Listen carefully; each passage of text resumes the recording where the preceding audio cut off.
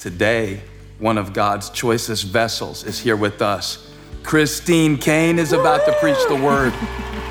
If we keep bringing in Caine to fill the pulpit when I'm gone, y'all are gonna send me out on tour 365 because really, this is one of the most anointed preachers that God raised up, I would say, in the last decade.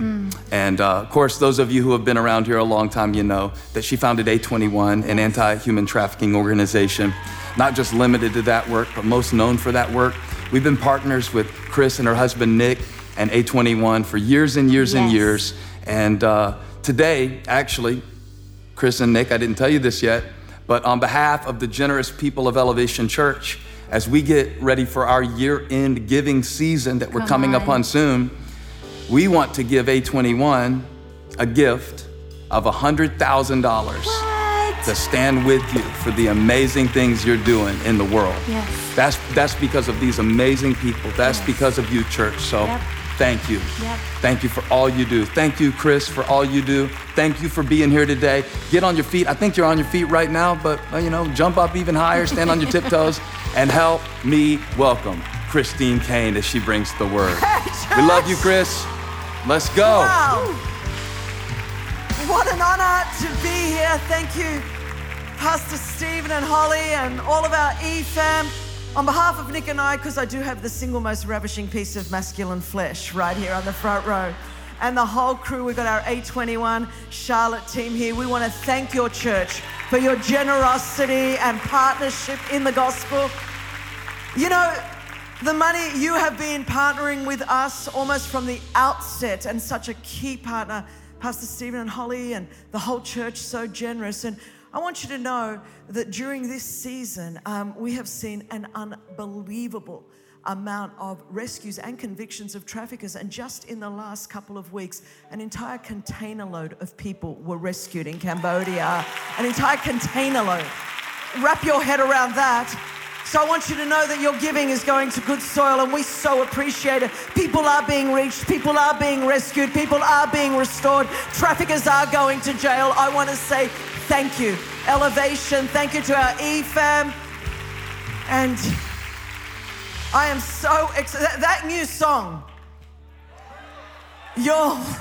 I'm about to do laps around this building. If you've got a pulse, that would raise the dead, that song. That's all I'm saying. I cannot wait for that too. Chandler, I don't know where you are, and the team, probably behind me somewhere, but it is just like unbelievable. We need to get that out in the atmosphere.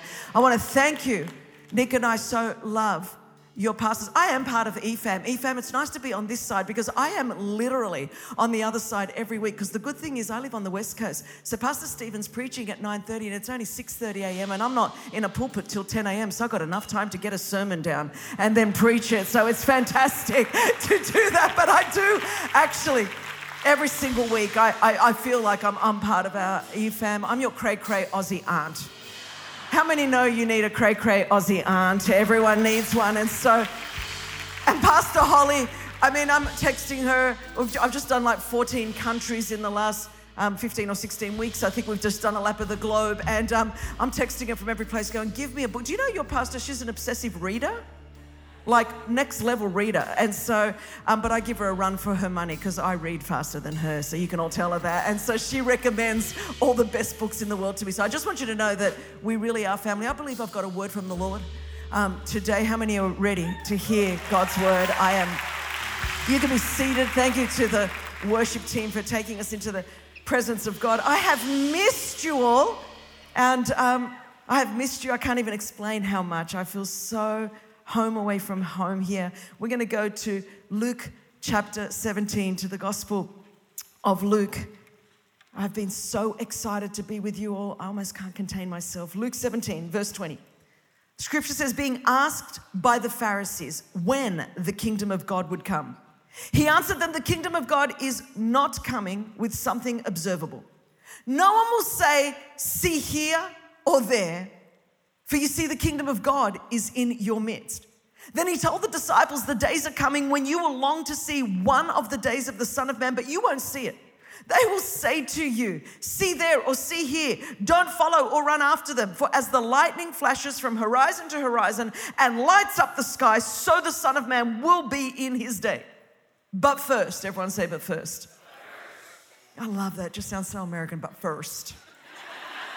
First. For our E-fam, I want you to say first, mate. First. Everyone say first. Now you're learning how to speak like an Aussie. It's fantastic. But first, it is necessary that he suffer many things and be rejected by this generation. Just as it was in the days of Noah, so it will be in the days of the Son of Man. People went on eating, drinking, marrying, and giving in marriage until the day Noah boarded the ark and the flood came and destroyed them all. It will be the same as it was in the days of Lot. People went on eating, drinking, buying, selling, planting, building. But on the day Lot left Sodom, fire and sulfur rained from heaven and destroyed them all. I bet you are so glad you came to church today. I bet everyone's like, where are we going? We have got Noah, we've got a flood, we're now into Sodom and Gomorrah. Where is she going on this Sunday? It will be like that on the day the Son of Man is revealed. On that day, a man on the housetop whose belongings are in the house must not come down to get them. Likewise, the man who is in the field must not turn back. Remember Lot's wife. Whoever tries to make his life secure will lose it, and whoever loses his life will preserve it. I tell you, on that night, two will be in one bed. One will be taken, the other will be left. And I tell Nick often, I am not going to be the one that's going to be left behind. Just putting it out there, just putting it out there. Two women will be grinding grain together. One will be taken and the other left. Where, Lord, they asked him. He said to them, where the corpse is, there also the vultures will be gathered. This is the word of the Lord. And I bet you are so pumped up. You're like, Chris, we haven't seen you for a little while. What do they put in the water over there in the California? I am so fired up. I'm going to be in San Diego with Elevation Nights on Wednesday night. I mean, you are just packing stadiums and arenas around the country, putting praise and worship into the atmosphere. Stop getting me sidetracked, but I cannot wait. That's all I'm saying. And so I hope anyone that's on the West Coast is going to join us this week. It's going to be powerful. We're going to be San Diego and LA. But anyway, I'm getting back to the text right now. So here Jesus is having a discussion about the end times. I mean, this is a big word, eschatological discourse. I had to practice that. Say that 3 times, you'll be speaking in tongues, even if you're a cessationist right there. And so he is having an end time, a discussion about the end times. And I mean, it's pretty intense.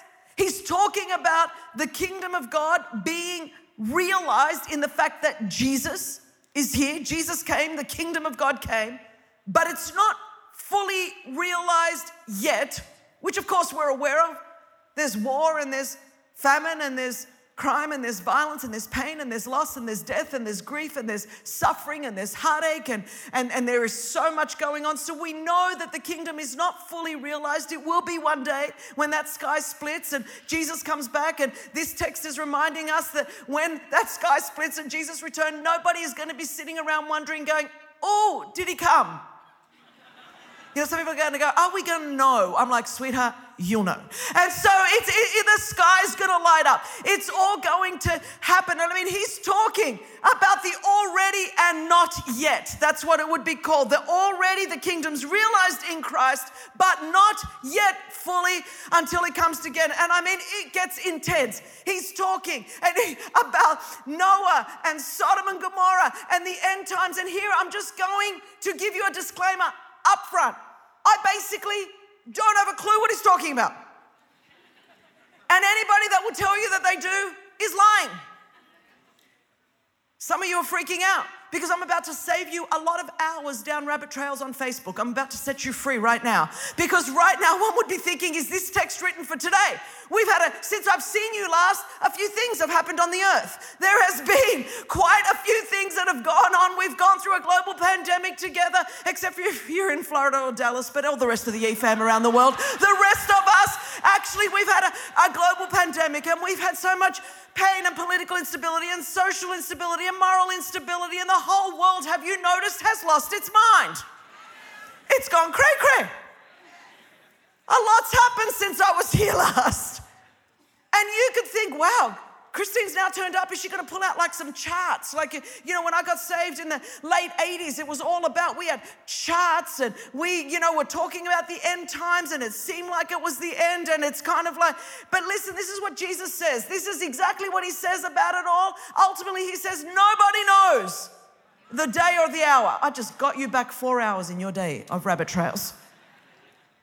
Because everyone's trying to predict everything. And Jesus said, look, peace out. It's all right. Nobody knows. Live like it's going to happen tomorrow and live and prepare like it's not going to happen for generations. And you can do both things simultaneously. It's not that hard. But you would think, do you remember like during the pandemic, like there was that season, it was like natural disasters and then there was locusts. And then I'm like, are we in the 10 plagues of Egypt? Like what is going on? So it would be easy, but I'm not here to talk about that. What I'm here to talk about is in the midst of this discourse about the end times, in the midst of talking about Sodom and Gomorrah and Noah and all the end and Jesus returning, and it sounds so much like 2022. You're like, what is going on? Everything's going cray-cray. Jesus drops 3 apparently random words in the middle of this discourse. I mean, it's just right there in Luke 17:32, as Jesus is talking about all of this great end time stuff, he just drops in like, remember Lot's wife. I'm like, okay. Remember Lot's wife. The second shortest verse in the entire scripture. Do you know what the shortest verse is? You are such a well-taught church. I knew Pastor Stephen takes you deep into the Hebrew and the Greek and the Aramaic. The second shortest verse in the scripture, you're going to get that on Bible Trivia now, is remember Lot's wife. What a random thing to throw in the midst of a discourse about the end times, to throw in the midst of a discourse about the already but not yet nature of the kingdom of God, which most of us have awakened to at a whole new level over the last 3 or 4 years. He says, remember Lot's wife. And I'm like, okay. I've been doing chicks ministry for like 30 years. I've had a lot of sermons on chicks. I don't remember ever hearing one about Lot's wife. I mean, there's 170 women mentioned in some way in scripture. 170. And yet there is only one woman in the Gospels that Jesus Christ ever tells us to remember. Only one. There's not a lot of real estate in the red letters of Jesus. So 3 words that he gives over to that, remember Lot's wife, in the midst of an eschatological discourse, in the midst of talking about the already but not yet nature of the kingdom of God, he drops in 3 words, remember Lot's wife. I would wonder whether in 2022 it would be a good time to remember the one woman that Jesus told us to remember out of 170 women. Remember Lot's wife. Now listen, if I was one of the other 170 chicks, I'd be a little bit annoyed. I mean, literally, if I was like Eve, I'd be going, what do you mean remember Lot's wife? I was first.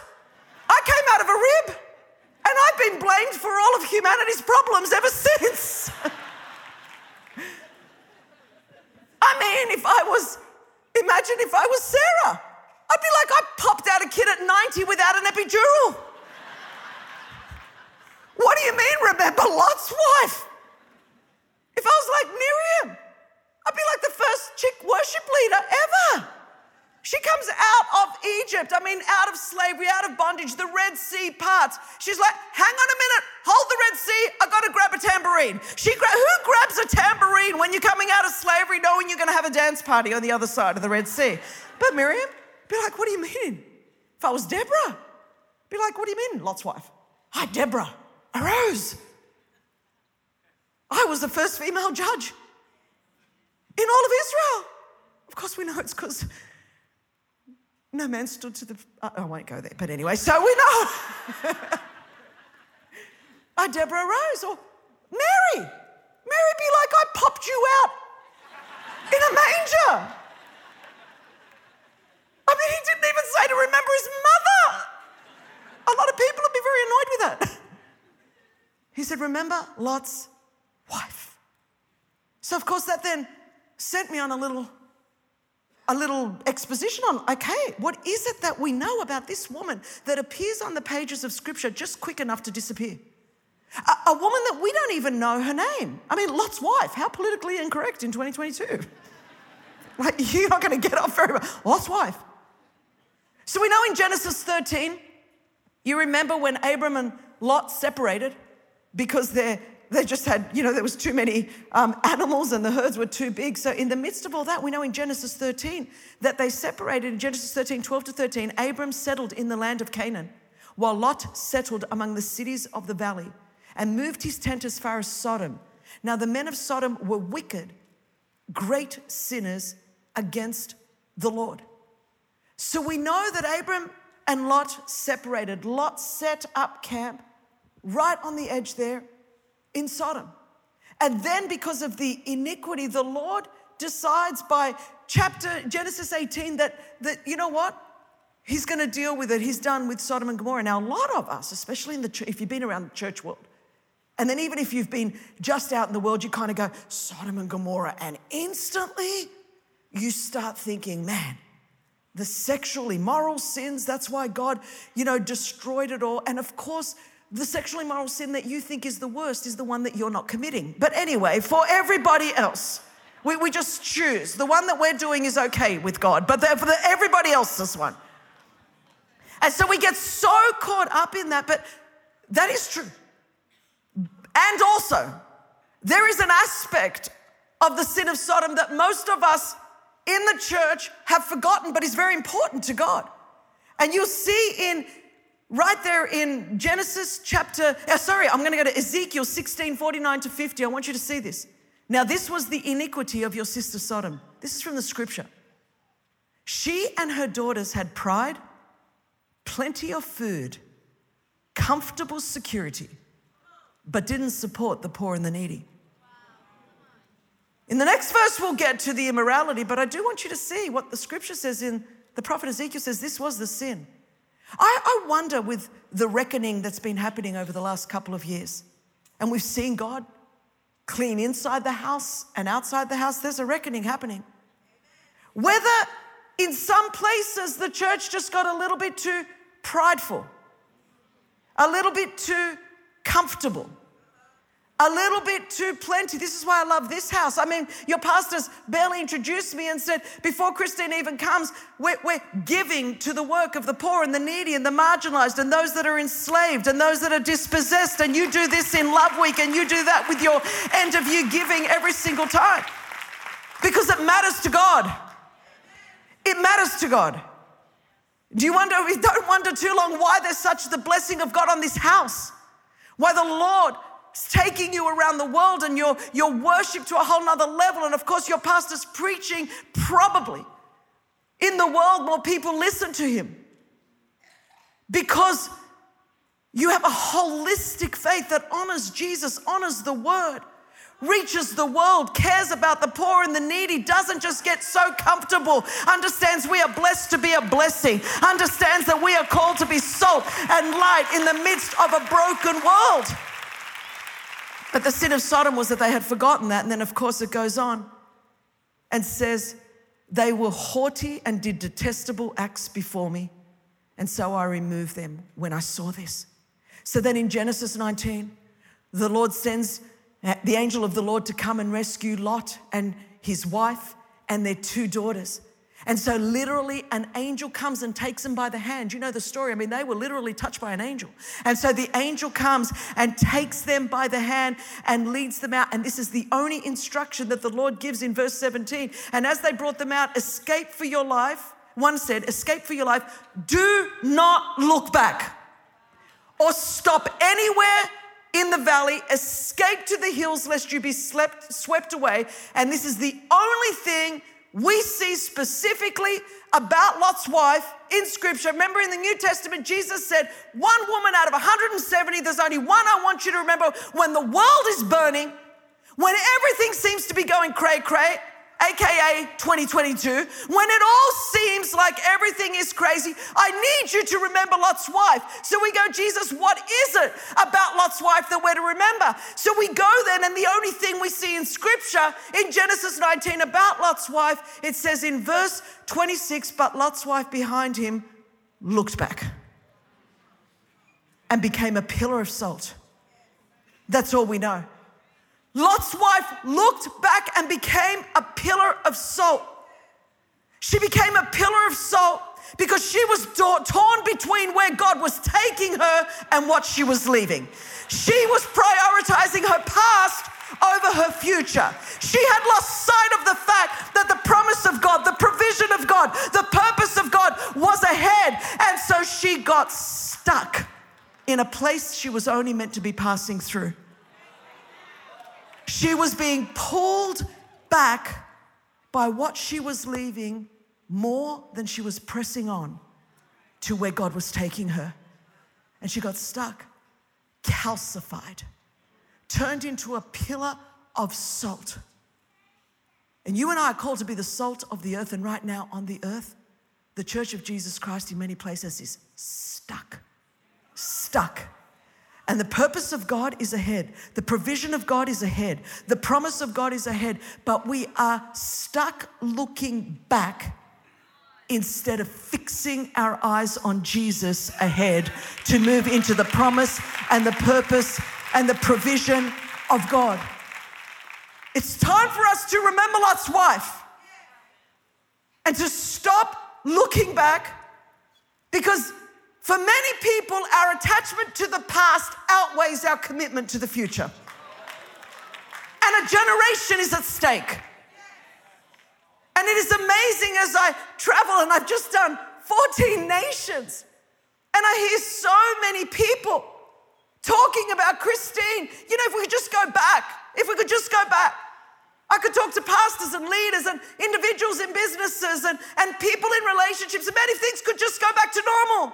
If we could just go back to pre-pandemic, I'm like, why are we talking about 2019? Why are you giving me numbers from 2019? This is not 2019. This is 2022. And Jesus is in 2022 and 2023 and 2024 and 2025 and 2026. The purpose of God is ahead of us. All the promises of God are in Christ Jesus. Yes and amen. His promise is still ahead.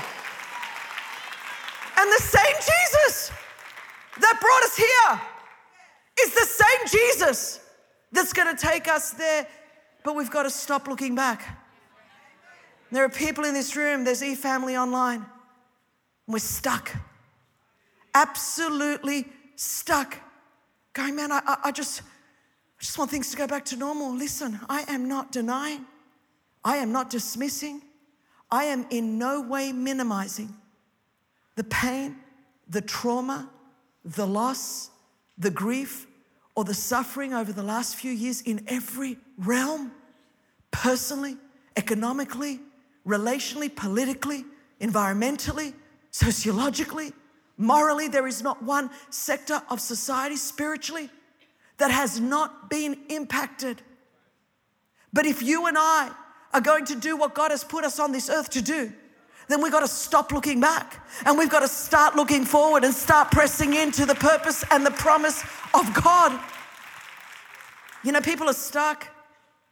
People are stuck in disappointment, stuck in discouragement, stuck in offense, stuck in bitterness, stuck in unforgiveness, stuck in disillusionment, stuck fixated on what went wrong on the past, fixated on what we lost in the past, fixated on who betrayed us, who disappointed us, who hurt us, what didn't happen, fixated on something we're supposed to face and move on from.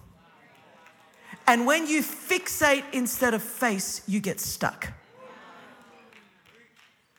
And so many of us in this hour, the word of the Lord would be, you need to start remembering Lot's wife. Because she got stuck. And it's little wonder. I mean, her life was back there. She had other family back there. She had her friends back there. I mean, I don't know. Did she just renovate her kitchen? I don't know. So imagine just one day an angel of the Lord comes and out we go. And that's literally what happened to most of us. Overnight, things shut down. Overnight, things changed. Overnight, things blew up. And the angel of the Lord, the presence of God, Jesus said, I'll never leave you nor forsake you. His presence was with us. And the issue is, did we let go of the hand of Jesus so that we could keep facing back and fixate on what was back there? And we're in 2022, but everything about us is still back. And we are stuck in a place that we were only supposed to be moving through. Because God's presence is still with us. I sometimes wonder how Jesus feels during all of this. Because he's like, I didn't go anywhere. You know what I've become during this last 2 or 3 years? I've become like what I call a Hallmark Pinterest Christian. See, I used to like roll my eyes at those pithy little statements, with nice little flowers and colors. And I used to kind of want something deep in the Hebrew and something deep in the, nowadays I'm like, when I just see, Jesus is the same yesterday, today, and forever. I'm like, thank you, God, because nothing else is the same. I'm so glad Jesus is the same. Or, I will never leave you or nor forsake you. I'm like, thank you, God, because everybody else has bailed. And those little pithy statements suddenly become life. And suddenly you go, that's the stuff that actually really matters. That's the stuff that sustains you. That's the stuff that keeps you going. And I wonder, so many people, Chris, I didn't sign up for this. I'm like, what did you sign up for? Last I checked, Jesus died for me. I didn't die for him. Last I checked, that I was supposed to deny myself, take up my cross and follow him. I decided that I will follow Jesus. No turning back, no turning back. The cross before me, the world behind me. No turning back. I have decided to follow Jesus. But see, I'm old school because I'm so old that when I got saved, I was mentored and schooled by Christian martyrs and missionaries, not celebrities. So when I gave my life to Jesus, I thought I was laying down my life. So if just the last few years has caused us to waver, I don't know where we've been, because yes, we've had a bit of a tribulation, but it's not the great tribulation. What are we going to do when the great tribulation comes, if that's all it took for us to lose hope? So many of us are like, in Luke chapter 24, where the 2 disciples are going back to Emmaus, back. Because Jesus, they saw him crucified and buried, but they didn't know that he rose again. And they thought that he was the Messiah, and they were so disappointed. They were so discouraged. They were so disillusioned. And then Jesus came and was physically walking with them, God incarnate, walking with them. But they were so obsessed and they were so downcast and so overwhelmed by their disappointment and their disillusionment that the God of the universe was walking with them, and they didn't even recognize him. And they said, we had hoped he was the one. And so many of us, we had hoped that business was going to succeed. Man, we had hoped that person wasn't going to die. We had hoped that marriage was going to make it. We had hoped that kid was going to start following the Lord. We had hoped that that promotion was going to come. We had hoped that that opportunity. And because our hopes didn't come to pass, we're sitting here in 2022 going, I'm just so disappointed. I'm just so offended. Now, we won't add the last bit, but if we were honest and not fake Christians, we'd say, disappointed with God that he didn't do what I wanted. Disappointed and offended with God because he didn't come through. And Jesus is standing right with us going, I'm right here. We had hoped. I wonder if the last couple of years has actually served to make us, because it hasn't shocked God. God's God. I wonder if it has helped us to realize where perhaps we had some misplaced hopes in our life. I wonder whether if we're stuck in disappointment and stuck in unforgiveness and stuck in offense and stuck in disillusionment and stuck in discouragement and stuck in comfort and stuck in apathy and stuck in indifference and stuck in this place, is it because we have a misplaced hope? Because Hebrews 6 says that Jesus is this hope we have as an anchor for our soul, both firm and secure. secure. Yes, are we living in a world with war and with trauma and with pandemics and with pain and political instability and suffering? Yes, but my hope was never meant to be in that. Jesus is this hope we have as an anchor for our soul, both firm and secure. And then the writer to the Hebrews says, do not throw away your confidence in this hope, for it has great rewards. Let us not lose the confession of our hope. Let us hold on to it, in fact, without wavering. I wonder how much wavering there's been over the last couple of years. Because the minute we lost the thing that we thought we needed, we just tapped out. Whew. It's just too hard. We had hoped. Man, we had hoped and got stuck. You know, if Jesus is this anchor, and all that we've seen in this season is Jesus truly the anchor of your life? Because then your hope doesn't waver even when everything in the world wavers, and everything in the world is wavering. Everything in the world is wavering. But if you're anchored, you know, I remember my husband loves boating, and one of the first times we went out, you know, I believe the purpose of boats is for sunbaking. It's the will of God in Christ Jesus for us to sunbake. And so I was out there, and Nick was disturbing my sunbaking because he parked the boat in the anchorage, and he's like, Chris, can you throw the anchor out? And I'm like, how? Just, this is bugging me, okay. And so I go down, yes, honey. And so I threw the anchor out, and then I went back to sunbaking. And then about 30 minutes later, we kind of hit this other boat in the anchorage, and Nick's like freaking out, Christine, I told you to throw the anchor out. I go, I did. He says, yes, but did you make sure we were anchored? Oh, well, you didn't tell me that. You said throw it out.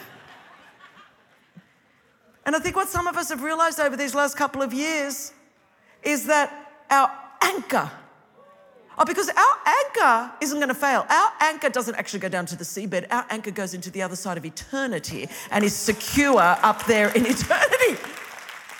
But some of us have wavered and started drifting and gotten stuck. And you know, an anchor, when it's attached to a boat, it's got little links in a chain.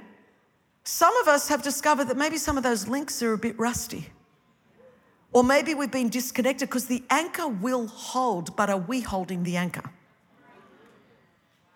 And if you and I are going to go forward and not turn into a pillar of salt and be the salt and light on the earth that we have been called to live, because God chooses, in the book of Acts, it says the times and the seasons and the places that he puts us in. So he knew exactly what would be happening in the world in 2022 and 2023. And you know what? You and I are not his plan B. We're his plan A. We are a product of eternity, not a product of time. God has plucked us out of eternity. He has positioned us in time. He's given us gifts and talents for the purpose of serving our generation. This is not a time for the church to get stuck. This is a time to remember Lot's wife and to move on and to press on into the purpose and the promise and the provision of God in the future. But you've got to stay connected to the anchor that will keep us stabilized in a very unstable world. Jesus is this hope we have. So how do you know? You know, in the writer to the Hebrews, he wrote this to the Jewish Christians that were facing such persecution, like real persecution, not like the kind of persecution we think, you know, we call here in the West an inconvenience of persecution, but that's another sermon. And so they were like really losing their lives and losing their jobs and their families and their assets, everything, for being Jesus followers. So they were like, you know what? It would just be easier to go back to Judaism, be much easier, because we'll be accepted by culture. We'll have opportunities again. It will just be a lot easier because it's just really, really hard. So the writer to the Hebrews is writing to Jewish Christians that are just drifting, that are wavering, that are just going back, like the two disciples on the road to Emmaus. They were going back because you know what? When you start wavering, when you get stuck, when you lose sight of your hope, you'll go back to the thing that you came from. And you're wondering why so many people are going back to Emmaus, because if you're not moving forward with Jesus, you will go back to what you came from. You just go back. It's just the way that it is. So the writer to the Hebrews is writing to the Jewish Christians in Hebrews chapter 2, and he says, for this reason, he's just talked about the supremacy of Christ. He's just talked about the sufficiency of Christ. He's reminding them Jesus is better than the law. Jesus is better than the prophets. Jesus is better than Moses. Jesus is better than the angels. He's reminding them of the greatness of Jesus. And I've come to Elevation to remind you of the greatness of Jesus because he is better than anything that you left, because he is better than anything else that you can see, touch, taste, smell, or feel on this earth, because he is supreme over the angels, over the law, over the prophets, over Moses. He is supreme and says, therefore, we must pay attention all the more to what we have heard so we will not drift away.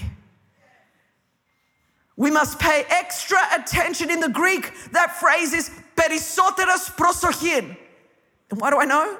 Because I know a little Greek. I'm little and Greek. And so it says, but my mother used to say that to me when we came to a big freeway that was busy. Christina, περισσότερος προσοχήν. Be extra careful. And I would say the Holy Spirit is saying to his church right now, hey, περισσότερος προσοχήν. Extra careful. Be careful lest we also drift. My dad would take us to this beach that had this big undertow in Australia. And he'd always put a big beach umbrella on one side and towels on the other side of the sand. And he'd say, kids, when you go out there swimming, I need you to check those markers really often because you're going to be having so much fun out there and you're not going to realize the undertow is going to take you out. So regularly check your markers. And he would always say, because kids, never forget, the only thing you have to do to drift is nothing. And while many of us right now have got so many misplaced hopes, we're just like doing nothing. It's too much hard work to pray, too much hard work to read my Bible, too much hard work to come to church. It's very quiet in this Presbyterian church right now. You're all in the room. And so it's too much hard work. But I'm here to remind you, all you have to do to drift is not commit some great sin, just do nothing. Just do nothing. And all of a sudden you go, why am I stuck? Why is it 2022 and I don't feel anything fresh in my relationship with Jesus? Why am I stuck and I don't feel like I've gone anywhere and I'm just on a treadmill? Why am I stuck? Because inadvertently you're drifting because you're doing nothing. And we got good at doing nothing, didn't we? I mean, it's hard work putting on hard pants nowadays. We just like our sweats. 2020 changed our fashion for life. It's like, oh, who wants to get up and do something? What do you mean do something for the Lord? What do you mean fulfill the mission of God? What do you mean move forward? And we're stuck. We're stuck spiritually. We're stuck emotionally. We're stuck physically. We're stuck relationally because we do not. How do you know? Well, what might be some signs in this day that you might be drifting? I don't know. You go like, how do I know if I'm stuck, if I'm drifting, if I've lost sight of my hope, Jesus? Well, maybe here's just a few things. Pretend we're connected to an anchor and we're checking the links in the chain. Maybe you know that you're drifting if a blue check mark matters more to you than a heart checkup. Oh, it's so, we're obsessed, man. If I could just be verified by man, it doesn't matter that God validated me 2,000 years ago at Calvary. If I'm just verified. If it's more important for you to be known than to make Jesus known. If it's more important for you to have likes than to become like Jesus. If you care more about how many are following you than how many are not following Jesus, just maybe you've drifted. Just maybe. And lost our source of hope when my will becomes more important than God's will. When I just am so encouraged and the whole world's like, you wonder why we're stuck? We're stuck because we're seeking our own will. Because we just, and then we just have all these misplaced hopes because we think, God, you didn't come through for me. And he's like, I never really promised you that. I said, all the promises of God are in Christ Jesus, yes. And in Christ Jesus, amen. Not all of everything that you want, not your selfish ambition, but the promises of God are in Christ Jesus, yes. And in Christ Jesus, amen. In Luke 22, remember Jesus, when he was in Gethsemane, even God himself had a moment where he said, I don't want to do this, but nevertheless, is there any other way? Would you take this cup from me? When was the last time that you thought, oh, everything in me wants to jump into bed with that person that's not my spouse, but nevertheless?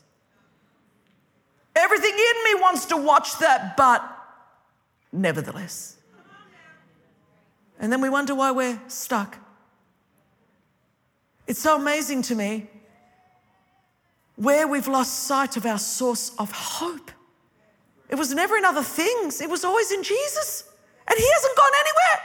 I know we've had a pandemic, but Jesus is still here. I know we've had political instability, but Jesus is still here. I know we've got inflation, but Jesus is still on the throne. God is still on the throne. All the promises of God are in Christ Jesus, yes and amen.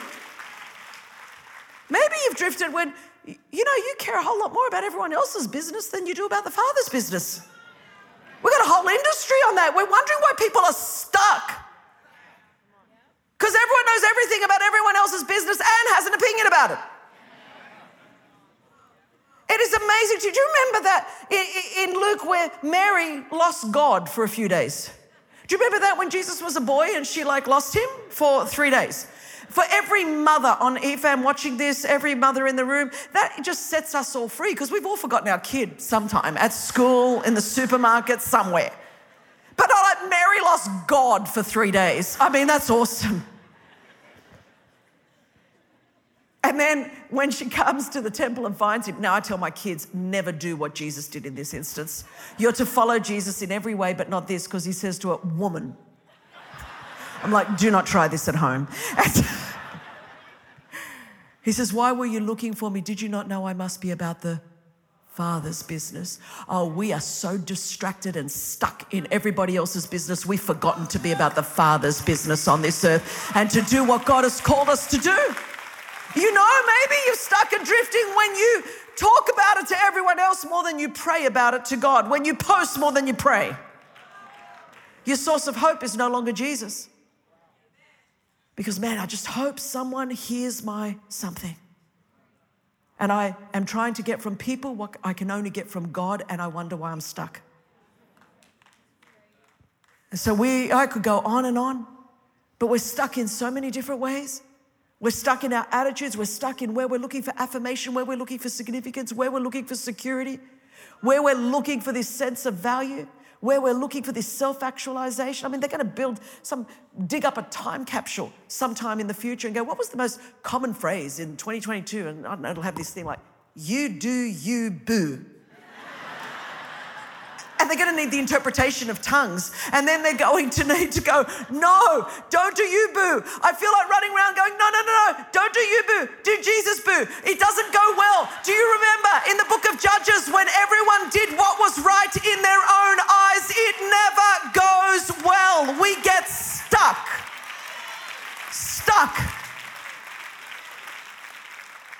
Remember Lot's wife.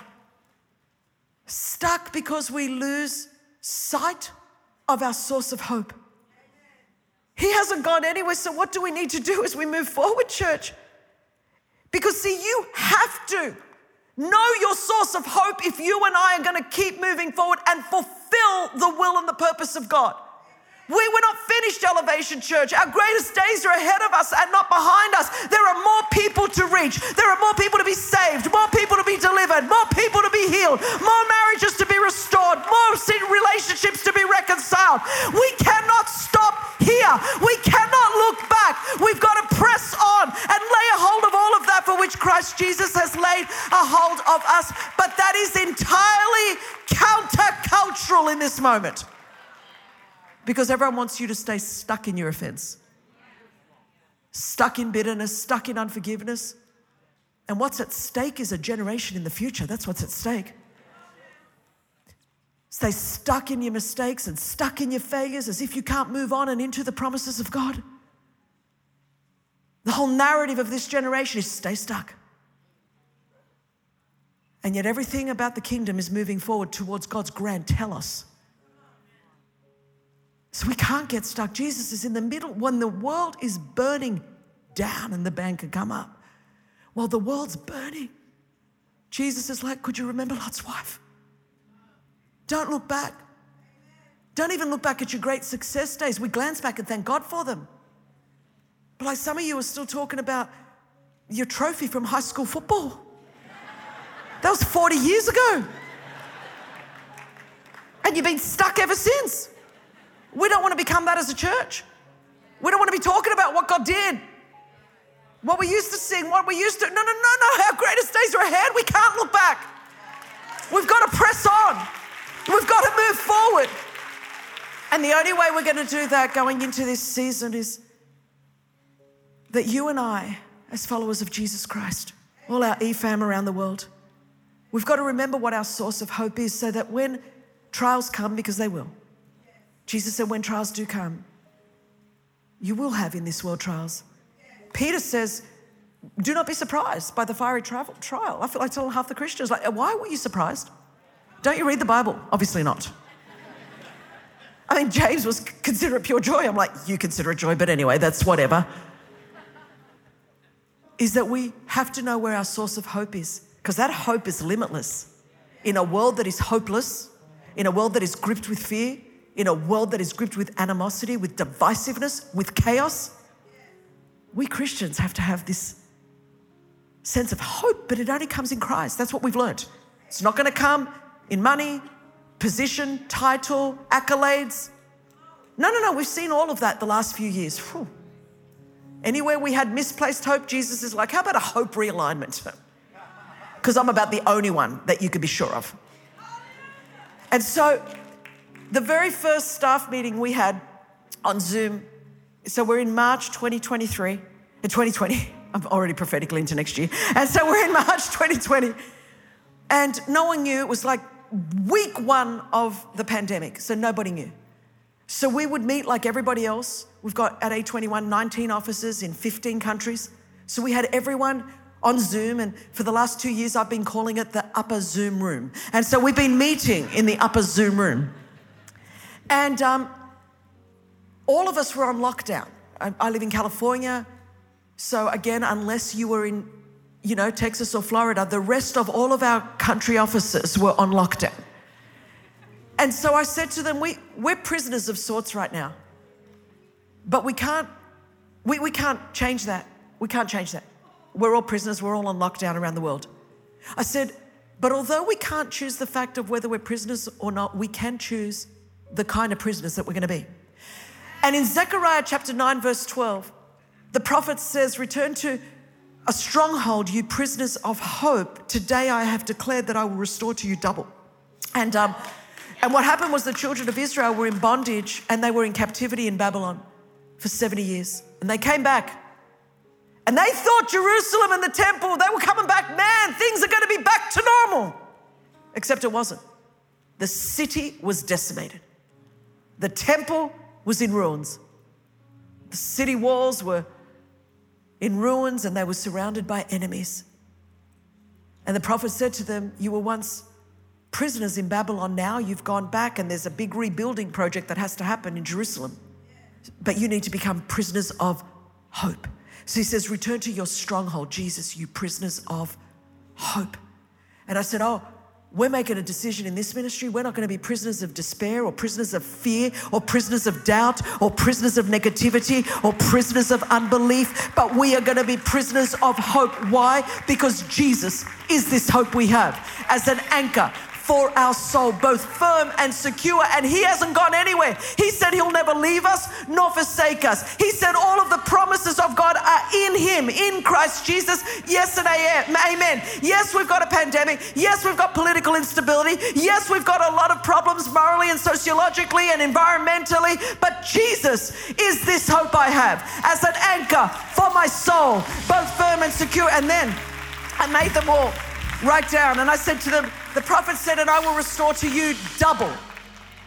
Now listen, during a pandemic and during there's a war, we had to evacuate our Ukraine office and move them to Warsaw. Of course, just the women and children. Some of those kids haven't seen their dad for a year. They're still over in Kiev and we had to evacuate that office. And in the midst of it all, we said to them, I said, I need you to get a pen and paper. Of course, they were millennials, all my staff, so they didn't know what that one was. So I had to show them, this is a pen and paper. And I said, I want you to write on that piece of paper the word double. I said, I don't know how this is going to happen. I said, but in a sense, I'm glad this has happened. Because you guys are about to realize how much you've been riding in the slipstream of mine and Nick's faith. I said, you think, I said, you're about to learn that it's not a blue check mark or a cute Instagram post with a nice filter that's got the anointing on it. See, I said, before there was ever any internet or before there was ever any, social media or before there was any marketing plan, I said, I know what it is to be marked by God, and I know what it's like to go into the prayer closet and to lay a hold of God and the promises of God and the purposes of God and the provision of God. I said, but some of you think that, marketing does all of this. I said, you're about to discover that being marked by God is much better than being marketed by man, that all the promises are in God. I said, so you're going to go into your rooms and you're going to learn how to pray and you're going to learn how to see God break through. And I said, and when we come out of this lockdown period, I'm believing God that during a lockdown, when it would seem impossible to see people, women and children and men rescued, when it would seem impossible to see traffickers prosecuted and sentenced and imprisoned, I said, I'm believing God that we're going to see double. This is in March 2020. I said, because the same God's with us now that is with us when we're not in a lockdown. So I'm believing for double the rescues. I'm believing for double the convictions. I'm believing for double the partners. And as I live and breathe by the grace of God, I'm here in October 2022, by the grace of God, during some of the most catastrophic, unstable times on the planet. We have never had more victims rescued in the history of A21, never seen more people away or reaching more people in the same way that this ministry has exploded. You can be seated, and I'm going to wrap up, because we're prisoners of hope. Not because we're awesome, but because God's awesome. Because when you know your source and you know what your source of hope is, when all your circumstances don't align, you don't crumble and you don't drift, because Jesus is this hope we have. So let me read this over you, Elevation. Philippians 3:13. It's time, Elevation, to start forgetting, to start straining, and to start pressing. It's time. Brothers, I do not consider that I have made it my own, but one thing I do, Paul writes, forgetting what lies behind and straining forward to what lies ahead, I press on toward the goal for the prize of the upward call in Christ Jesus. So what we need to do is to be a church that says, you know what? I'm not staying stuck. Whatever has happened in my life, yes, I know there have been challenges. Yes, I know there's been trauma. Yes, I know there has been bitterness and there's been unforgiveness. And yes, I know there's been offenses and I've been disappointed and I've been discouraged and I've been disillusioned. I understand, but it's time that I forget. That doesn't mean that I pretend it didn't happen. I'm not diminishing that at all. The blood of Jesus doesn't give you amnesia, but it does give you a life beyond your past. It gives you a life. Your history does not need to define your destiny. You say, I'm forgetting those things that lie behind, both the good and the bad. And I'm straining. Oh, I haven't strained for a while because I've been eating my Cheerios in my bed, but I'm going to start to get a little bit uncomfortable now, and I'm going to start to strain. I'm going to start to exert a force, and I'm going to press. We're going to press on to what it is that God has. I'm going to exert a steady force against apathy, against indifference, against comfort, against offense or bitterness or disappointment or disillusionment. And I determine that I am going to lay a hold of all of that for which Christ Jesus laid a hold of me. I might be small, but my God is big. I might be limited, but my God is limitless. I might be finite, but my God is infinite. And I am able to do exceedingly, abundantly, above and beyond anything that we could ever ask, hope, or think, according to that power that works in us. Elevation Church, remember Lot's wife. Don't look back. Press on forward in Jesus' name. Amen.